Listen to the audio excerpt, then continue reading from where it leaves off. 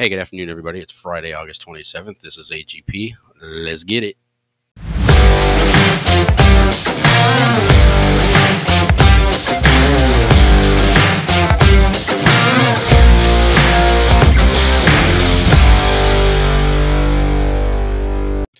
Hey, good afternoon, everybody. Welcome to the show.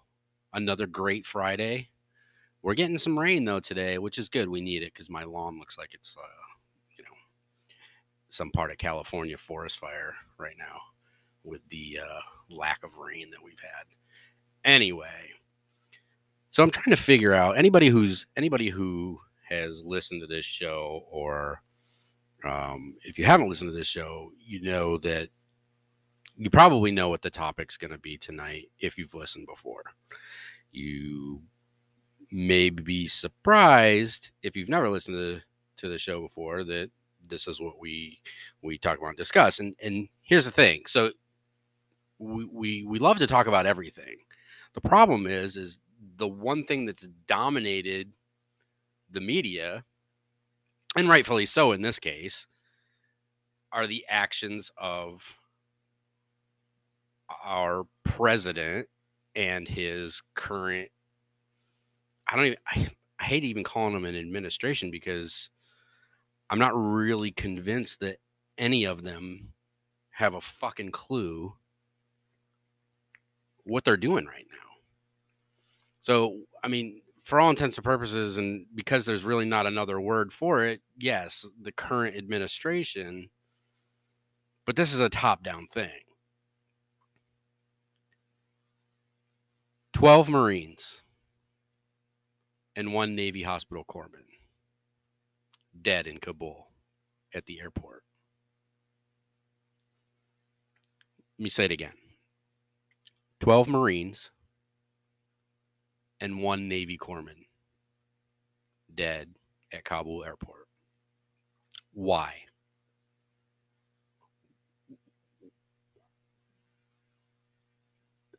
I'm almost at a loss for words that these brave Marines and sailor had to die the way that they died. It's one thing when we're in the middle of conflict and we're actually in the middle of a war where a battle is being raged. You expect anybody who's served, on a land unit with a land unit understands that there's going to be casualties. That's, that going in. What you don't expect, and what our Marines, sailors, airmen, and soldiers should never have to expect, is that they're going to be put in a position where it's going to be one-sided. Excuse me. Where it's going to be one-sided. Where they're not going to have the opportunity to take actions that they need to take to ensure that they're safe. But that's not what we got right now. What we got right now is we have approximately somewhere between 6,000 and 7,000 troops, 82nd Airborne, 10th Mountain, Marines, the sailors that are there in support of the Marines or the Army. What we have right now is a situation where they're basically being asked to sit there and do nothing.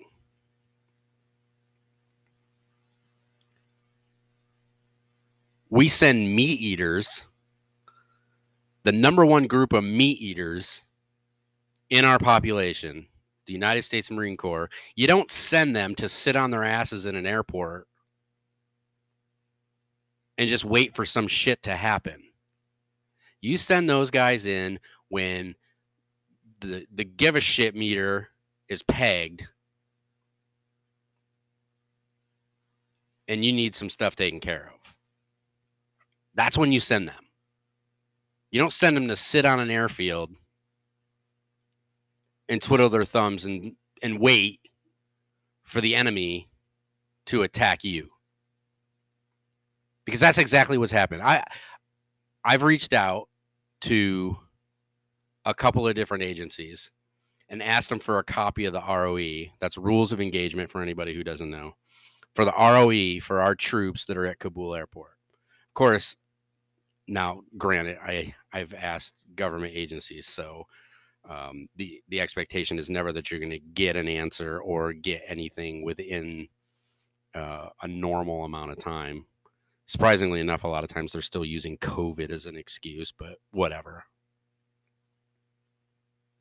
But I've asked for the rules of engagement that our troops that are there at Kabul airport are expected to operate under right now.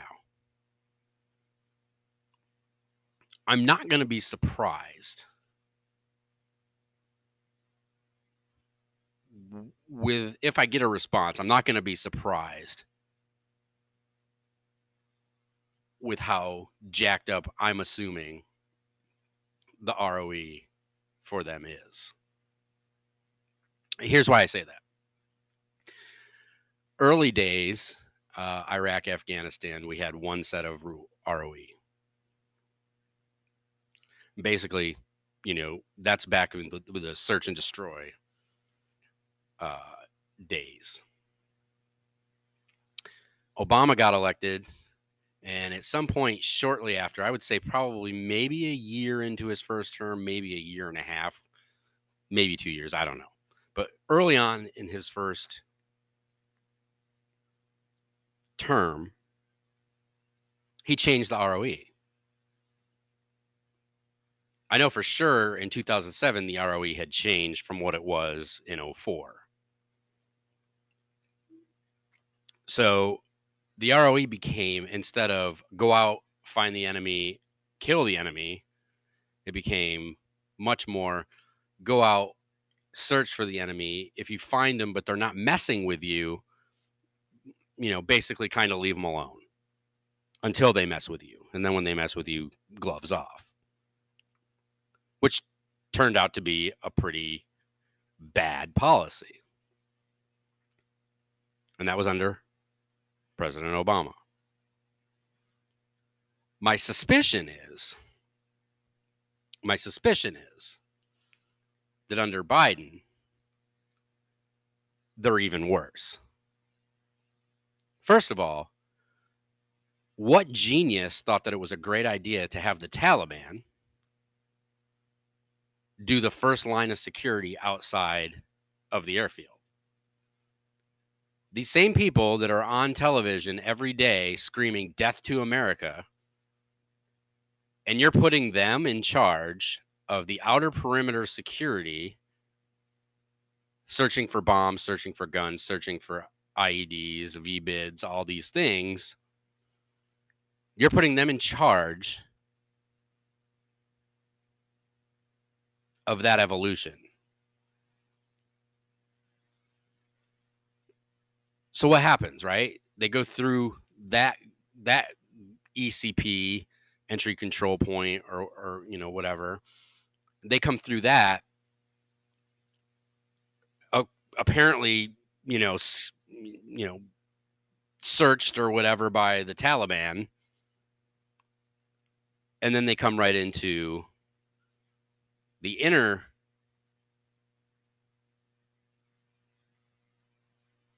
entry point where the U.S. soldiers, sailors, Marines are. And you expect that the Taliban has done such a wonderful job and they're so trustworthy that something like this isn't going to happen. It just boggles my mind that the leadership, at the very top leadership of not only our political leadership, I'm talking about our military leadership. How the hell do you let that happen? I mean, I was at Camp Liberty in Iraq in 2007, I think. And even RECP got bombed almost like clockwork, like Tuesday morning at 8 o'clock every week. Same ECP, same time, same MO, VBID. You could pretty much set your set your watch by it. And after it happened the first time, we changed the structure of the entry point and all those things. And it, you know, they still tried to do it, but the success rate was virtually zero.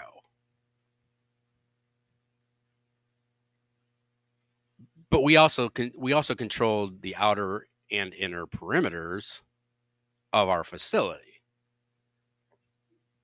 I mean, were we going to call ISIS in Iraq and say, "Hey, you guys are in charge of controlling the perimeter outside of our facility, and we'll just, you know, you guys search them, and then we'll trust that you..." No. What military general officer or even colonel or lieutenant colonel or shit captain would ever think that that's a good idea? But it goes back to the ROE, because I can promise you, this administration is so fucking scared to do anything that they think is going to upset the Taliban, or as Joe likes to say, the Taliban.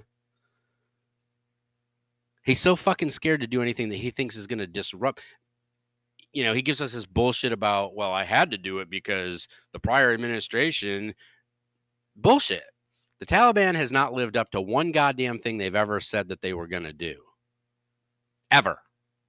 Point me to something that they've said that they were going to do that was actually done the way it was supposed to be done. Can't do it.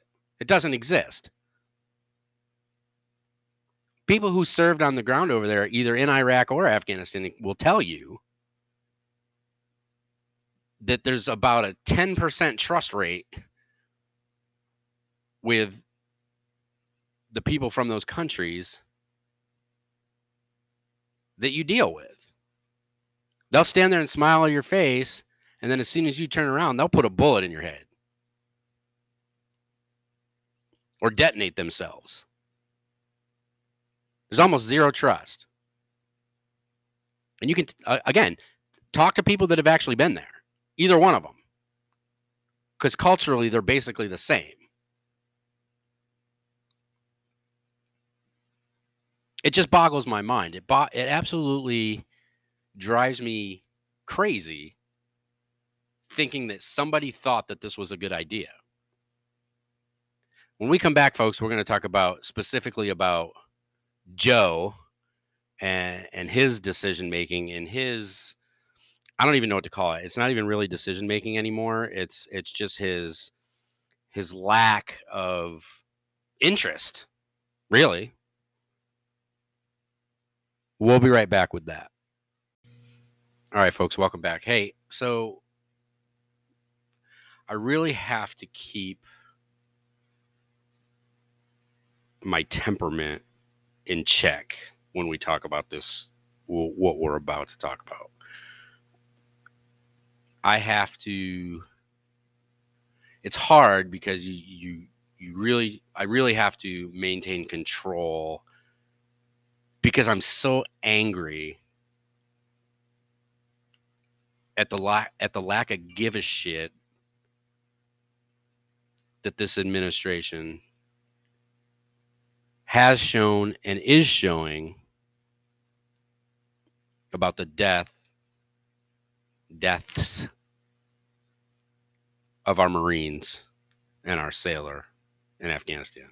I don't know if y'all watched Biden's speech after the whole thing happened. He was completely detached from reality at the situation. First, I'm going to say this. A week ago, it was, we're going to get all Americans out of Afghanistan, and we're going to get as many of the SIV applicants out as possible. Well, that's changed. Now, as of yesterday, it's, we're going to get out as many Americans as we possibly can. And oh, by the way, there's no plan that's been discussed, brought up, talked about, anything about what you're going to do after the 31st of August to get any of the other ones out that couldn't make it to the airport. This is the part that's infuriating.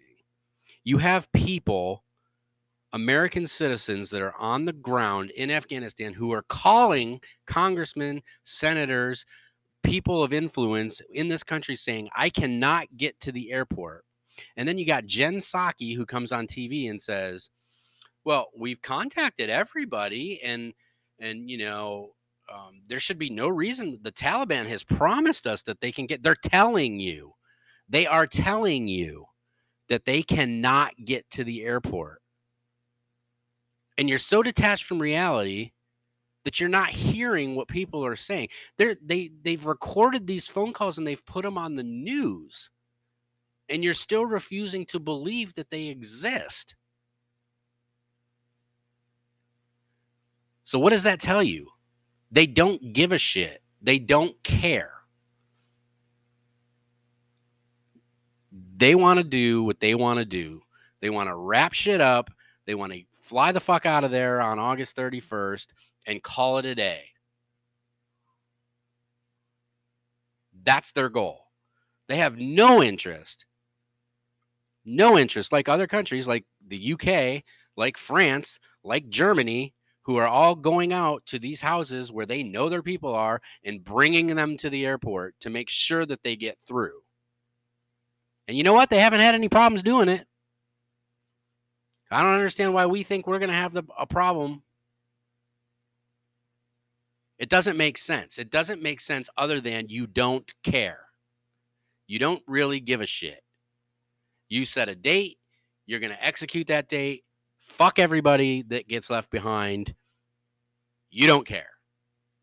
That's the infuriating part. And you've got 7,000 troops, which, oh, by the way, is, I don't know, 6,500 more than any other country there that are doing it, sitting on their asses at an airport. I've worked with the 10th Mountain Division. I've worked with the 82nd Airborne. There's no way in hell that you will not convince me that they cannot push that perimeter out from the airport if you tell them to do it. I have 100% confidence in their ability and capabilities, even though the DOD secretary says he doesn't have that capability available to him. Bullshit. You've got two of the best Army organizations in place to do exactly that. So it's squarely bullshit. And then President Biden he's having a hard time even facing the crowd. First of all, he shows his real strength and power when he walks out and tells everybody that he's been given a list of who to take questions with. He's been told, I think were his exact words, I've been told that these are the people I need to take questions from. So you're being fucking told? You have to be told who to talk to? Why? Why do you have to be told? You're the president of the United States. If I was the president of the United States, I'd be like, you're not going to fucking tell me who I can and can't ask questions of. I understand why they're doing it, because he's absolutely horrible at taking questions he's not prepared for. And I have a sneaking suspicion that most of the questions that are asked are questions that they already have. We know that they have a history. The liberal Democrats have a history of making sure that the questions are vetted prior to, which is funny because they obviously vet those better than they vet people coming that they're allowing into our country. But there's no question that they're vetting these questions before they're asked. Now, where Biden fucked up was he went off script, and every time he goes off script, it becomes a nightmare for them, and they have to immediately go into damage control because he cannot answer a random question on the fly. If he's not prepared for it, he can't answer it. Or the answer that he gives is so incoherent that they have to spend 3 days trying to explain from other pulpits what the hell he was trying to say. They don't care. They don't care about the 12 Marines and one sailor that were killed this week. They don't care. The sooner you guys start getting that through your head that they don't give a shit about the cost of life that they're causing over there, the sooner we're all going to start being on the same page. Now, what I will say is that the mainstream media, CNN, CBS, NBC, ABC, they're not letting them off the hook. I mean, they're certainly not asking like super invasive questions, but they're not asking pleasant questions, which is a change. And credit where credit's due, they're at least still doing that. But they're also slowly burying the story. I watched today just to see what the topics were, and of course, Fox is running with this almost exclusively. The other stations are, they're starting to get back on their COVID vaccine mandate shit, as the predominant conversation. If you notice, the Cuomo story has completely left the airwaves. You don't hear about that anymore. Imagine if Trump or Bush or Reagan found themselves in the position that Cuomo found himself. How do you think that would have gone in the media? How do you think that storyline? We'd still be hearing about it. I mean, Trump hasn't been in office in what, 7 months, and you still hear Russian collusion, or it doesn't matter what you say about the Biden administration. The first retort is Trump, Trump, Trump, Trump, Trump. The only people that are thinking about Trump are you liberals who can't get Trump out of your head. Nobody else is thinking about him until you bring him up. And I get it. I get that's an easy thing for you to spout out. But what you don't get is that you show your ignorance and your inability to have self-thought, and you're doing what your masters tell you, or saying what your masters tell you to say when you do that. Because how can you argue? How can you argue about the southern border and what a catastrophe that? I heard a great thing about the southern border this week. There was a guy on a show being interviewed. Of course, he was I think he was an attorney for illegal immigrants that make it into the country. And they asked him, "What do you think about the Biden administration's policy that the northern border is closed?" And he said, "Well, if the CDC, this all has to do with COVID." He said, "Well, if the CDC, recommends that, that the border is closed, then, I'm going to go with what the CDC says." The follow-up question, of course, was, "Well, then why don't you, do you think the southern border should be closed?" Wouldn't answer it. Wouldn't answer the question. If the CDC says the border should be closed to stop the spread of the COVID virus, and you're perfectly okay saying that the northern border should be closed, why can't you say that the southern border? Because again, they don't care. It's not about your health. It's not about the spread of COVID. It's not about any of these things. It's about their narrative and what they're trying to do.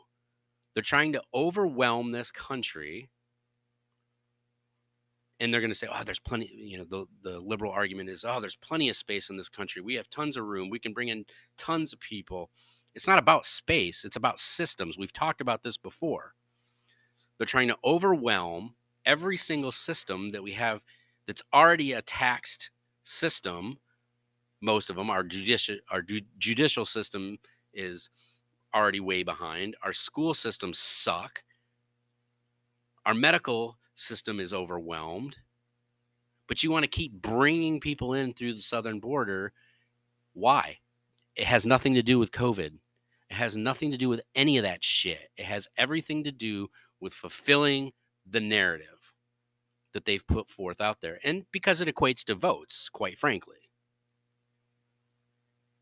Although there's a strong argument that that the Hispanic community, at least the legal Hispanic community, didn't really go so favorably for Biden in the last election, and I don't see that changing in this next election. Listen, Biden's fucking approval ratings went from 51% approval rating to a 41%, depending on which poll you look at, in a week. 7 months, 6 months into your first term, and you've already dropped below. I don't think that there's been any other president within the first 6 months of their presidency that has had below a 50% approval rating. Independents are absolutely thrashing Biden. Of course, Republicans are thrashing Biden. That's what they do. The surprising thing is even Democrats are thrashing Biden. The poll that I read yesterday said that only 36% of Democrats approve of how Biden has handled Afghanistan. 36%, that's horrible. Like, I don't think I've ever seen a poll on a Republican or a Democrat president from their own party that was below like 56%. And we're talking about, that poll was specific to Democrats. They asked, Democrats, how do you view Biden's handling of it? 36%. So what does that tell you? What the downside is we have 3.5 years more to deal with this shit. And listen, I hear, why haven't they impeached him, and why? It's not going to happen. Even if the Republicans take the House or the Senate, if they take the House next year, they're still not going to impeach him. It's not going to happen. Even if they take the House and the Senate, they're not going to impeach him and convict him unless something more catastrophic happens where they can. Republicans don't have the appetite for that shit. They never have. So don't hang your hat that's going to happen either. And by the way, the alternative, if he was to be impeached and convicted and removed, your alternative is the magician Kamala Harris, because nobody knows where the hell she is anyway. I heard somebody talking earlier this week also about her. Apparently her workday schedule is very, very small. Apparently she doesn't leave her house until 9:30, rolls up to the White House 10. Nobody knows what the hell she does all day. And then she bounces out of there for whatever event or, whatever she does outside of the White House, not extremely long after that. So she's an absent-minded vice president. She's an absent vice president. But again, this is the other infuriating part about this. Everything that we know today, or everything that we see today that they're doing, was already public knowledge. Now, I know the argument is really 81 million people voted for them. You know what? When they come out with that shit, they come out with that shit. And if it's true, it's true. I'm not saying whether it is or whether it's not. when they come out with it and they whatever audits they're supposedly doing and all that stuff, when they come out with the information from that, then we'll go down that rabbit hole. But what I'm saying is neither one of them were popular prior to. They basically cleared the field for Joe to get the nomination. That was obvious. And his foreign policy wasn't a mystery. His failures at foreign policy over the years, we talked about it a little bit last week, were not a mystery. He was a known commodity, and Kamala Harris is a known commodity. She's a race baiter. That's what she does, even though she convicted more African American people in California as the AG than any other one and made it easier to convict them. But that's what she does. That's what she's known for. She has no policy experience. She has no foreign affairs experience. Anybody heard anything about her trip to Singapore and Vietnam last week, where she was when all this stuff hit the fan? Haven't seen any coverage of any result or anything that she did while she was there. And you're not going to. Keep your eye on the ball, folks. That's what I'll tell you. Keep your eye on the ball. The eye on the ball is the southern border, inflation, this shit going on in Afghanistan, and everything else is a diversion. Keep your eyes on the ball. That's all I got for you, folks. Hope you guys have a great weekend. We'll hit you back next week.